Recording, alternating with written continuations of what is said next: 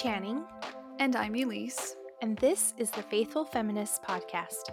We focus on feminist interpretation of scriptures and follow the LDS Come Follow Me manual as a guide for study.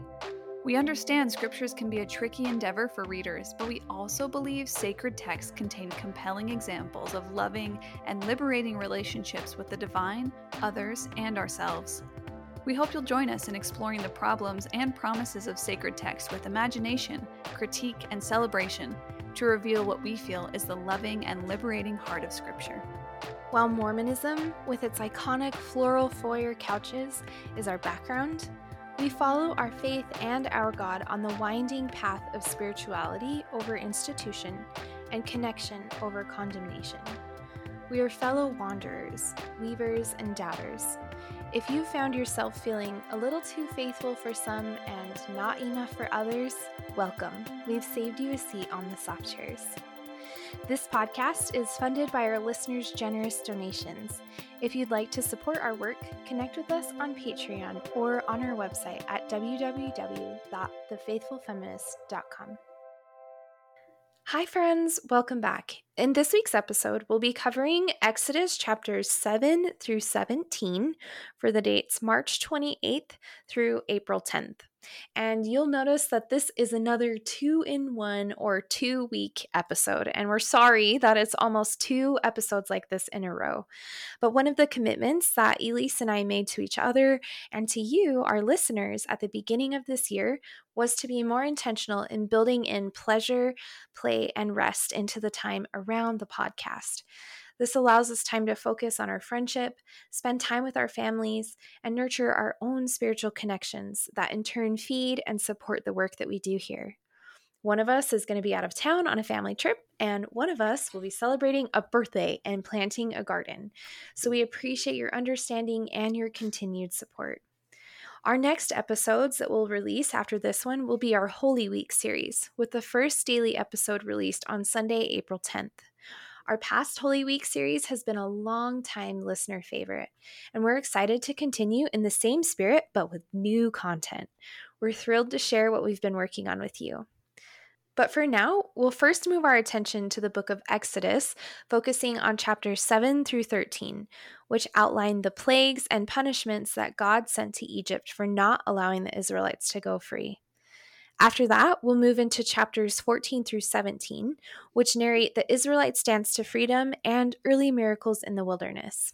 In this episode, we'll be mainly focusing on the plagues, the children of Israel's exodus out of Egypt, and our girl Miriam. So let's dive in. Yay, yay, yay, yay. So to start, the story of Exodus is a powerful one that has many implications and lessons for social justice and liberation practices today. We even see the Come Follow Me manual kind of tip its hat to this idea when it says, quote, "When God's people have needed faith and courage, they have often turned to this account of Israel's miraculous deliverance." Similarly, in a chapter from the book Torah Queries by J. Michelson, they write, quote, "The exodus from Egypt has symbolized the movement from servitude to freedom for generations. Whether for African American slaves or for gay, lesbian, bisexual, and transgender elders, the story resonates far beyond its Israelite particularity to any struggle for liberation." End quote. And one more quote from the father of Latin American liberation theology, Gustavo Gutierrez, who writes, quote, "The Exodus experience is paradigmatic. It remains vital and contemporary due to the similar historical experience of the people of God, which the people of God undergo. But the true agents of this quest for unity are those who today are oppressed, economically, politically, culturally, and struggle to become free." End quote.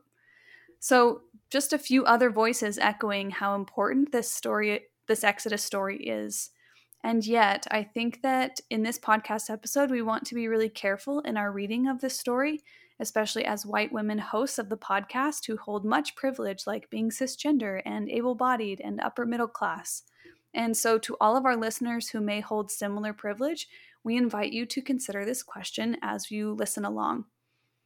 How can we celebrate the story of Exodus without making it about ourselves? Or how does my role in the story of Exodus look more like that of Pharaoh and the Egyptians than that of maybe Miriam, Moses, or the children of Israel?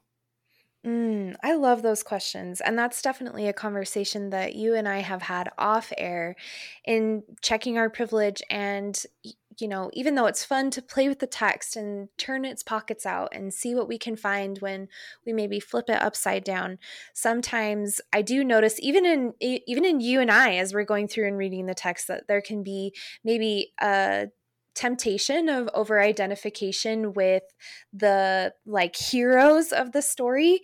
And we've covered this in so many episodes, but it can be a really powerful practice to read ourselves into the text as the oppressors, especially when, just like you said, we do hold so much privilege. And I definitely think that in this case, that can be a really powerful reading for people who hold a lot of privilege in the world. So thank you for naming that.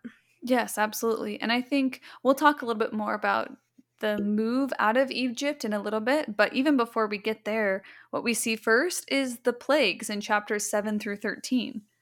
Yeah, things get really wild. Chapter 7 just pretty much starts out right with a bang. Like the storytellers in these chapters waste no time in getting right to the heart of what the issue is.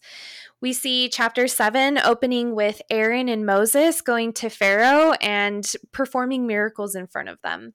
And Pharaoh also has wise men and sorcerers, and he has them do all of the same, I don't know, I don't want to say tricks, but like perform all of the same miracles. And it kind of seems to be like this back and forth, like, oh, look what my God can do. And then on the other side, it's like, well, look what our gods can do. And it's kind of seems to be this back and forth, back and forth. And then at the end of chapter 7, we see the first plague or the first punishment come into play. And this is when Moses turns the river in Egypt into blood. The fish in the river die, and not only does the river itself turn into blood, but all of the water in all of Egypt, including water that's already been like gathered into urns, it all turns to blood. And the fish die, and it says that the river stank. So all of the remaining chapters 8 through 13 outline the 10 plagues that God afflicts Egypt with in efforts to convince them to let the Israelites go. In chapter 8, we see God sending a plague of frogs, and these frogs come up out of the rivers and get into people's beds and their dough bowls and their kitchen. After the frogs invade the land, Pharaoh goes to Moses and says, okay, this is really bad. Please make it stop. And so Moses is like, okay. So he asks God to stop. So all the frogs die, and they have to scoop up the frog carcasses, and like they smell really, really bad. The text even says like, and the text says that the land stank. After this, God sends lice to every person and to every animal. God sends swarms of flies. God basically sends this plague to all of the livestock animals so they die.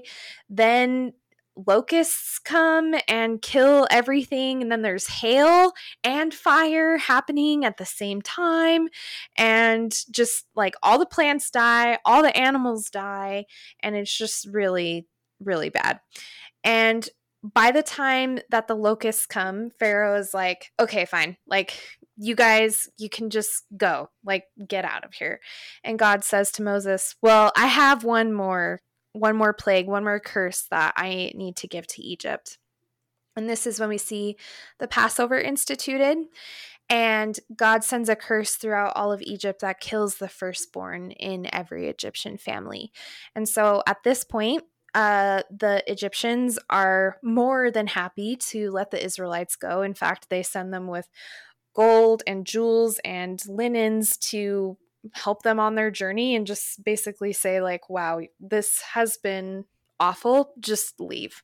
And so by the end of chapter 13, the Israelites are leaving Egypt. So we wanted to read the chapters about the plagues and the curses through an ecofeminist lens, because Elise and I definitely saw through these chapters a lot of ecofeminist echoes of climate crisis and climate change. If we turn our attention to the plague where the river turns into blood, in the text, Aaron stretches out his hand and all the waters in Egypt turn to blood. Even the fish die here. And there are echoes of this same story or phenomena happening even today. So we want to share two modern examples of, and in the first example, it's about clothing dye in the water, and in the second example, it's about oil spills in the Amazon. So, firstly, in an article from the CNN website, Haji Muhammad Abdus Salam speaks of his homeland in Savar, which is north of the capital of Bangladesh. He writes, quote, "When I was young, there were no garment factories here. We used to grow crops and loved to catch different kinds of fish. The atmosphere was very nice." The author of the article writes, "The river beside him is now black like an ink stain." Abdus Salam said, "Waste from nearby garment factories and dye houses has polluted the water. There are no fish now," he said. "The water is so polluted that our children and grandchildren cannot have the same experience." End quote. And from another article that we found on the World News website, it says, quote, "An oil pipeline ruptured in Ecuador's Amazon region on January 28, 2022, spilling thousands of barrels of oil into the jungle. But downstream, communities who depend on the Amazon's Coca River are seeing the impact, even hundreds of miles away." The Coca River is one of the largest and most important tributaries in Ecuador. It feeds into the Napo River and eventually the Amazon. "Everything is covered in oil. The river, the surface of the water," said Valerio Greffa, an indigenous Quechua leader who lives along the Coca River in the village of San Pablo. They continued, "Decades ago, this was the cleanest river. Now it's the most contaminated, the deadest river. It is such a shame." End quote. Alexandra Almeida, a biologist with the environmental group Acción Ecológica, says, "These communities are in a very, very serious situation because they don't have access to the river water, so they can't fish there and they can't drink from it." End quote. In both of these examples, I think that we can see really clearly how the river of blood example is a plague for the Egyptians during this time, but we can also see in both of these stories how garment factories and also oil spills have a similar effect on not just the rivers and the wildlife population, but also on the people that live nearby and spend time drinking and fishing in the river. Absolutely. And even if we move to the next plague, which is frogs, at first this seems really harmless, right? Like there's even a part of me that's like a little bit giggly when I think about a plague of frogs because I'm like, they're just so cute. Like I think like frogs are just kind of adorable and sweet. But then I think about like frogs everywhere, like frogs in my kitchen, frogs in my bread dough, frogs in my bed sheets. They become much less cute and a lot more annoying. And I think that I can kind of see or imagine some echoes of this in the frustration and disbelief around climate change as well. I know that there are people, at least in my life and in my social circles, that feel that conversations about climate change and maybe what they think are preemptive conservation efforts are just annoying. But what's really the case is these metaphorical frogs are the least of our worries if climate emergency goes unaddressed. I think generally the disbelief and doubt around climate crisis is shrinking, but one thing that's really especially alarming for me is to read books that comment on the limited time remaining to address the global climate crisis that were written in the late 1980s, and to see in 2022 that these problems have gotten worse and not better. With the rivers of blood and with the frogs, we see in both of these cases in the text that the priests of Pharaoh are able to replicate this curse. And Elise and I were commenting with each other about how fascinating this is that they were able to kind of recreate this curse and actually add to the problem instead of fixing it. And I think in the same way, there are people who, even in our everyday life, are coming up with ideas that quote unquote fix climate change without actually providing any real solutions. I think about the straw and plastic bag bans in California. Well, protections for the Bears Ears National Monument were revoked under the Trump administration. Every year, bees and other pollinators are dying, and yet homogeneous GMO crops continue to be planted across the nation. I can go to a store and see on a package of paper towels or something that says, "For every pack, a new tree is planted." All the while, deforestation continues worldwide. We see oil companies participating in green initiatives while simultaneously lobbying for more protections for oil in the US. And we see rich people, I found out this one today, we see rich people in Utah County trying to raise funds to build an island and a gated community on that island inside of the middle of Utah Lake, Oh my and gosh. advertising it as a Clean Up Utah Lake initiative, which it is not. So with all of these cases, and I literally just like picked the top 4 off the top of my head. Unfortunately, we need real solutions that aren't that easy, but instead we need to put our focus right at the heart of the problem. We need resources poured into alternative energy, sustainable buildings, and what I've heard would be the most impactful is the repatriation of land to Indigenous peoples who best know how to care for the land and its beings. We can try to conjure up creative solutions, or we can face the issue head on and do what those before us chose not to. As we move to another plague, the plague of lice, I think this is the moment that things can feel perhaps personally uncomfortable. At least that's the way it seems in the story. And perhaps this is even the stage that most of us US citizens are in.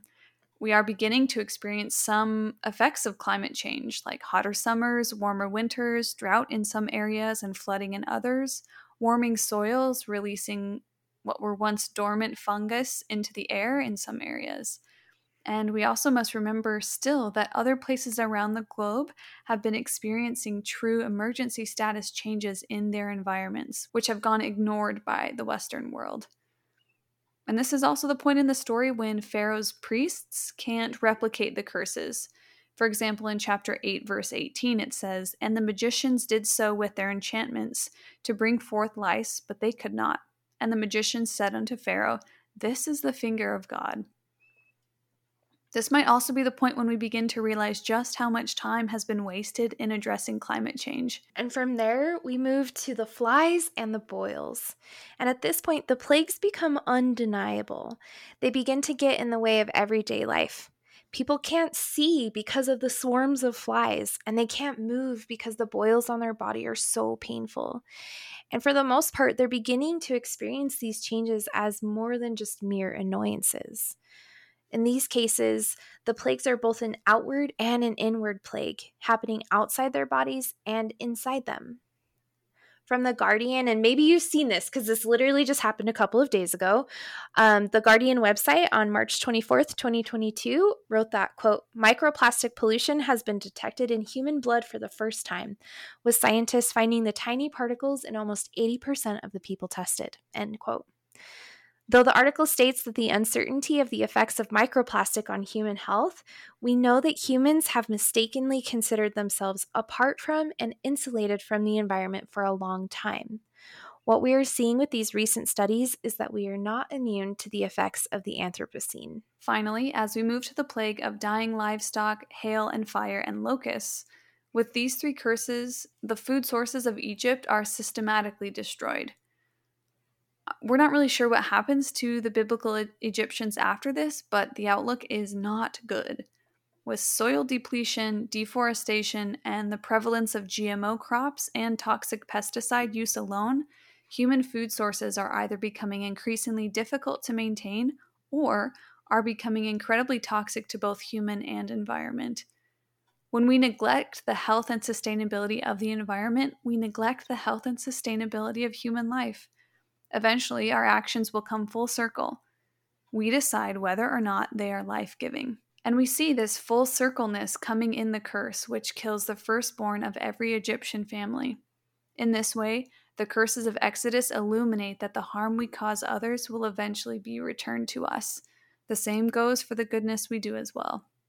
Yeah. And I don't know about you, Elise, but I remember like going through seminary and even having lessons about the plagues in Exodus, and it really felt like very apocalyptic every single time. I remember one time going into seminary when we were doing the Hebrew Bible portion, and like there were like my seminary teacher had hung like plastic frogs and grasshoppers from the ceiling, and it just was like it was the wildest, weirdest experience as a sophomore. And I don't know if this is like a super common experience, but I definitely feel a lot of anxiety whenever conversations go apocalyptic. And I want to offer a little bit of hope with that, because I think even like we did today, like talking about the modern day similarities between, the plagues that happened back then and what's happening now, I think that there is a lot of hope to be found and a lot of encouragement in knowing that things are not hopeless.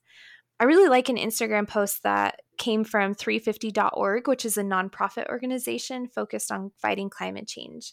And this post read, "It's warming. It's us. We're sure. It's bad. We can fix it." And I feel like that last part is the one that matters so much. I feel like we often get stuck in the hopelessness and find ourselves wading through the doom and gloom of climate change. But we can also choose to move from there too. And so a question maybe we can ask ourselves is, what calls to you? What calls to me? How do I want to contribute to reducing climate change in the spheres that I'm able to influence? Maybe you'll want to plant a pollinator garden. Maybe incorporate native plants into your landscaping. Maybe you'll want to purchase produce directly from your local organic farmers. Maybe you want to reserve a small space in your yard that goes untouched. I really love wearetheark.org because they are committed to re-educating the public about untouched wild spaces and cultivating them in our own backyards to reintroduce biodiversity by creating what they call arcs, which are small portions of land built around acts of restorative kindness.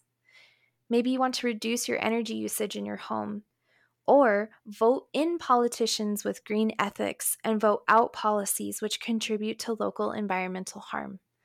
There are a million small ways to create so much good. And while climate change is a systemic problem that cannot be wholly solved by individual efforts alone, every drop in the bucket matters. So, as we move from exploring an ecofeminist lens around the plagues of Egypt and the Exodus, we want to move into a more social justice oriented lens and some conversations around the implications that these chapters have in social justice and liberation theologies. I think some of the first few times I was really studying the story of Exodus, like a few years ago, I think I had some uncomfortable questions come up for me. And some of them were like, how do I make sense of all of the violence in these chapters? And I was tempted to ask myself, why didn't God spare the Egyptians? Or why didn't God spare their firstborn kids in every single family, right? It gets really violent. But it also has already been violent for many, many years. And I think what I've learned is that we might say that God acted violently because in this situation, there was no other path. God tried to be peaceful by having Moses and Aaron petition Pharaoh and ask Pharaoh to let the Israelites go free. I mean, the Pharaoh and the Egyptians had 10 plagues worth of opportunities to make the right decision, and many more opportunities even before it came to the plagues. So perhaps this is a story about a God to whom oppression is never justifiable, right? Perhaps this is a story about a God who believes that injustice is never tolerable. We see a story of God who reminds us that freedom is an intimate value and it's a fundamental part of what it means to be human, so much so that when freedom is taken or lost or obscured, it requires liberation at any price. Jose Severino Corrado writes, quote, "The God of peace is first of all the God of justice and freedom. Peace is sinful when it serves to maintain injustice and dependence." End quote. And I really love seeing this type of God show up here because it reminds me that God always sides with the oppressed and always has the potential to truly show up in history for the cause of freedom and liberation, no matter the cost. And I also like the line from Corrado because if God and Moses and Aaron continued to try and be nice or try and keep the peace, then the children of Israel would continue to be enslaved. And so I like the reminder here that peace is a sin when it serves to maintain injustice and dependence or oppression. Gustavo Gutierrez also reminds us that, quote, the liberation of Israel is a political action. It is the breaking away from a situation of despoliation and misery and the beginning of the construction of a just and comradely society, end quote. Another thing I've been thinking of that Channing and I have spoken about is that God might show up differently depending on whose perspective you read God from, right? So, for example, for the children of Israel, in their perspective, God was probably taking a really long time. Yeah. And when things got even more violent for the children of Israel, we hear the Israelites cry out against Moses and God, saying, "Why are you making things worse for us? It would have almost been better if you had left us in Egypt." And then perhaps for the Pharaoh, from Pharaoh's perspective, maybe God is non existent and merely able to be written off as magicians or something. And maybe for Moses, God feels really way too demanding, asking and expecting more of Moses than he thinks he's capable of. And I think with each of these perspectives, I hope that it might cause us to ask, what does my God look like? And how might my God look more like an oppressor than a liberator to those on the margins? And how can I change that? One of the other thoughts that I've been having about this story is thinking about the other people in Egypt, right? Like the everyday Egyptians that also have frogs in their bed sheets and lice in their hair and are suffering the effects of these plagues and these curses. And I notice a part of me reading this story that I'm like, oh, well, they didn't do anything. Like, why do they have to suffer alongside Pharaoh, who is singled out in the text for having a hard heart and just choosing not to let the Israelites go? And, I brought this up with Elise, and I was like, why? I'm like, what interpretation could we offer here? What's sticking out to you about this story? And as we kind of talked through it and discussed it, I was really thinking about my own privilege in the system of white supremacy, and thinking about how even though I may not intentionally harm others with my biases, I still make choices, maybe conscious or unconscious, that hurt and harm others. And I'm still responsible and I'm still accountable for those. And so, as I am reading this story about Exodus and remembering that there are everyday people who are experiencing the plagues alongside, Pharaoh and Pharaoh's magicians and sorcerers, the people who we think are primarily responsible, I also remember, just like Elise said, that there was chance after chance after chance and opportunity after opportunity after opportunity for even these everyday Egyptians to stand up and make a choice to not oppress the Israelites, to not enslave the Israelites. And yet still they chose at some level to participate in the role of oppressor and enslaver. And so I'm trying to be really conscious of that and my own participation in systems that benefit me. And it makes me uncomfortable. But one of the questions that I've been asking myself as I've kind of sat with this story this week is, how many times do we say that we're listening for God in the voices of the oppressed and yet still continue to harden our hearts?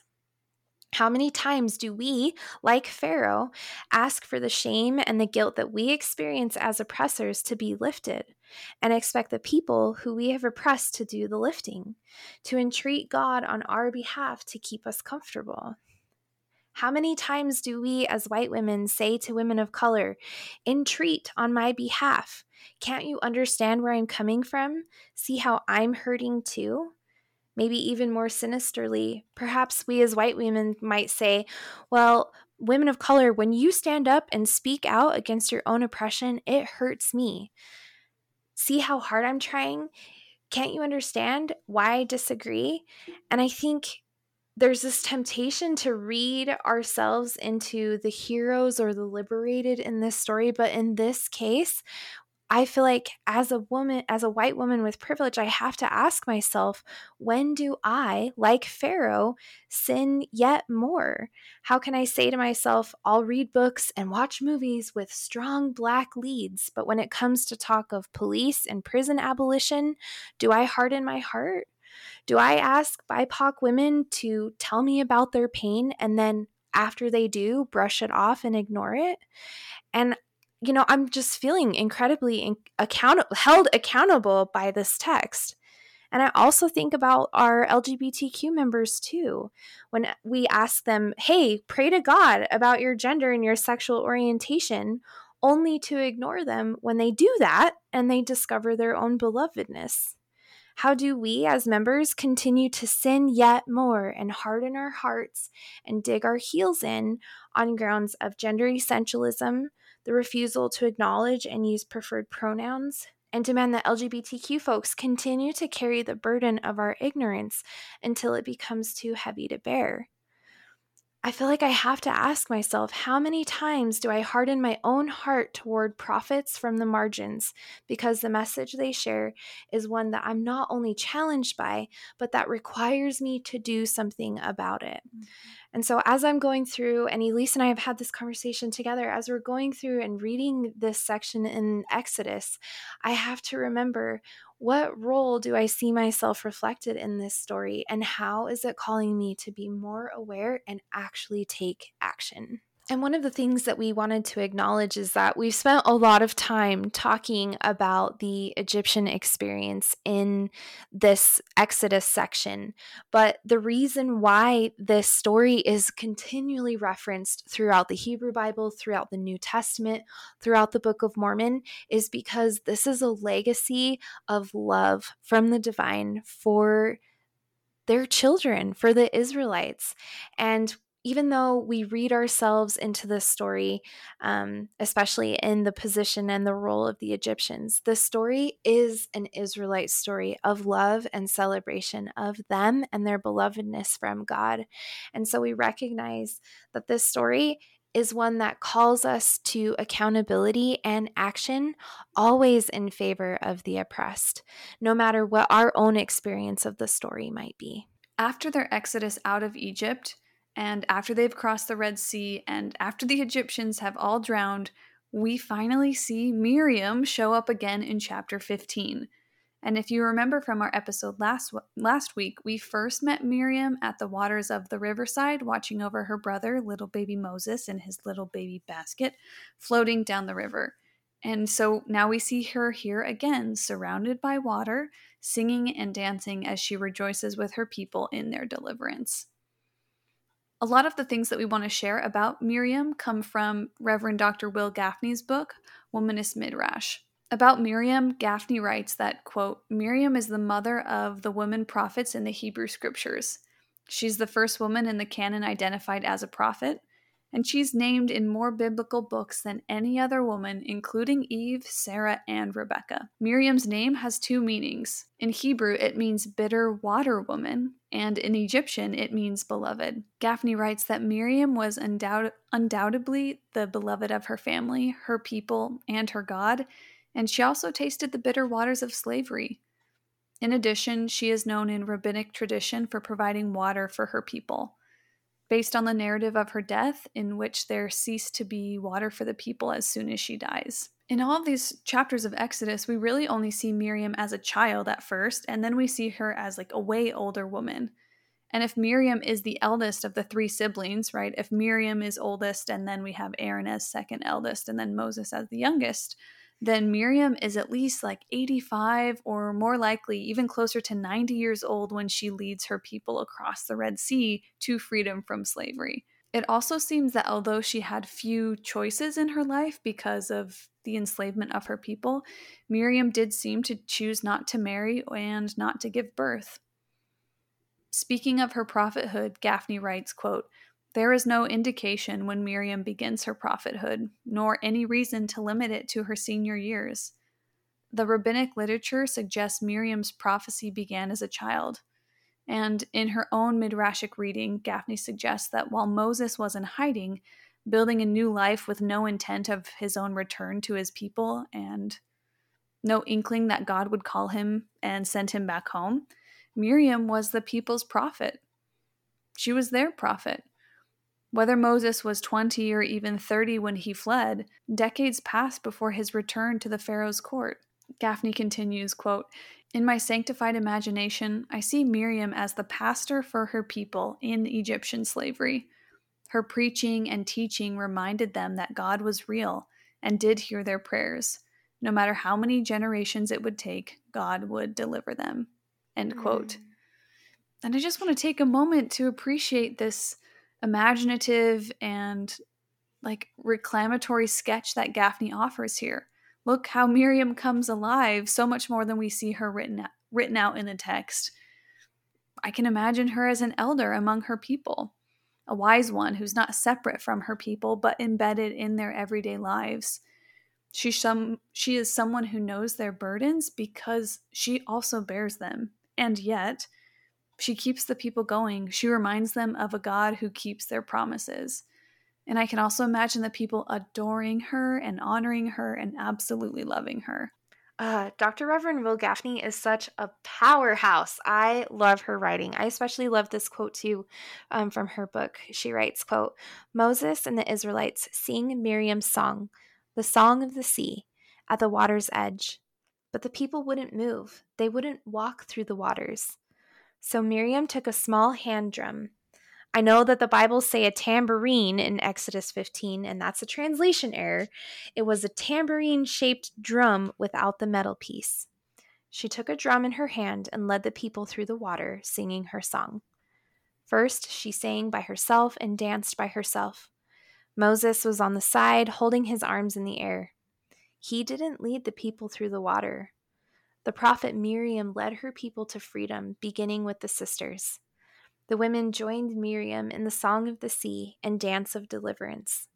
Leading her people through the dangerous waters, Miriam was the first Israelite to set foot on the other side." End quote. We really feel that there's something here to be said about collaboration. For example, on the First Name Basis podcast, Jasmine asked us what role men play in the feminist movement. And perhaps we wonder if this story is a really good demonstration. We can imagine men using their power to keep the women in your lives and your people safe, allowing women to lead while you shore up the back of the group. Listen to our words and our songs, and when you hear us cry out, "Sing," know that it is not only an invitation to the women, but to you too. Men, it's not only an invitation, but a demand. We need your voices alongside ours. We also see Gaffney imagining Miriam's song as a call and response song. And we love the inclusion of the dance of deliverance, with both voices and bodies as necessary to full-bodied rejoicing. In an article titled "Why the Miriam Story Stops" by Riche Groner, the author talks about her initial hesitation toward Miriam and her preference for Moses as the powerful, mighty prophet. This was until Riche felt the divine work within them through dance. Groner writes, quote, "I began a conscious dance practice, which soon became an obsession as I attended classes and workshops. And soon I brought my practice everywhere I went, from Shabbat services to nightclub dance floors. I learned to dance without thought or fear, and simply follow the movements of the Spirit that moved through me. I discovered that my body was a trove of ancient wisdom and forgotten traumas, suppressed dreams, and latent powers that I could release through movement and finally feel free. The thump of the drumbeat I had previously chased in front of DJ booths, I found in the vibration that ran through my arms and down my chest, palms slapping the djembe to the rhythm of my soul, even when my hands couldn't keep up. And as I slowly healed, I felt my mind, body, and spirit expand. I felt the anxiety of my Jewish womanhood release from the persistent knot that lived in my solar plexus, and the shame of my moving hips dissipate into a swirling wind of creativity and self-expression. I was lighter on my feet and firmer in my speech, and more empathetic, more connected with the world around me. And as I recalled the tambourines hanging on the wall, I wondered if maybe Miriam knew the secret after all. Perhaps she truly did hold the keys to redemption in her lady dance. End quote. I love, love, love this passage and this personal experience that the author shares here because it truly embodies the energy that's present in the story of Miriam. What would it look like if we trusted our own bodies and our voices to lead us to the land of milk and honey that's been promised to us by our God? So while Miriam is kind of vividly present in this section of the text, I just want us to make sure we don't forget that she's also present throughout the wanderings in the wilderness, even if she's not mentioned. She is there when the people cried out for food and water, and perhaps they cried to her first, asking her to petition God. After all of our study this week, I know that both Channing and I have a much greater appreciation for Miriam, especially after learning more about what her life might have looked like. We see her as a wise woman, committed to her people, communing with her God, celebrating in her body, and moving with the waters toward liberation. I love that. And perhaps, I don't know, maybe some of our listeners can take some lessons from Miriam. Maybe exploring creative ways of worshiping. What would it feel like to dance in your body, or sing a song of the sea, or dance a dance of deliverance? Or, I don't know, find pleasure and play and just experience what it might be like to lean into the creative powers of the body. And Miriam's so cool. I really, really just so enjoyed learning from her this week. The remainder of the chapters for these sections, we find Moses leading the Israelites into the wilderness. They find water which is bitter that Moses and God then turn sweet. Manna and quail are delivered from heaven, and just lots of miracles are happening at this point. So we really encourage you to go through, read the text for this week. I don't do this very often because usually the Come Follow Me manual and I are hardly ever in agreement, but in this case, these two sections is a rare exception. I actually think that the manual does a really good job outlining the focus for the chapters this week. So I'm just excited, and we really are just so excited to share these chapters, share our perspectives, and we would be interested to hear also what you find as you go through and explore. So hang in there. We'll see you in a couple of weeks for our Holy Week series, and until then, we love you.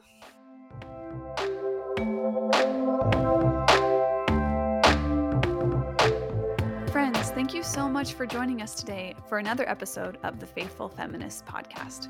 We know your time and space is sacred, and we are so grateful to have spent ours with you. If you enjoyed this episode, we'd be so happy if you left us a loving rating on iTunes and Spotify so other seekers can find us. Financial donations support the many hours of research, work, and devotion to each episode, as well as the everyday costs of creating and publishing the podcast. You can support us on Patreon or through a simple Venmo donation and help us create a world where creators, artists, activists, and beauty makers are valued and paid for their labor. Find us on those platforms and on Instagram as The Faithful Feminists. We are deeply grateful for your kindness and encouragement. We love you so much, and we hope to spend more time with you again soon. Bye, friends.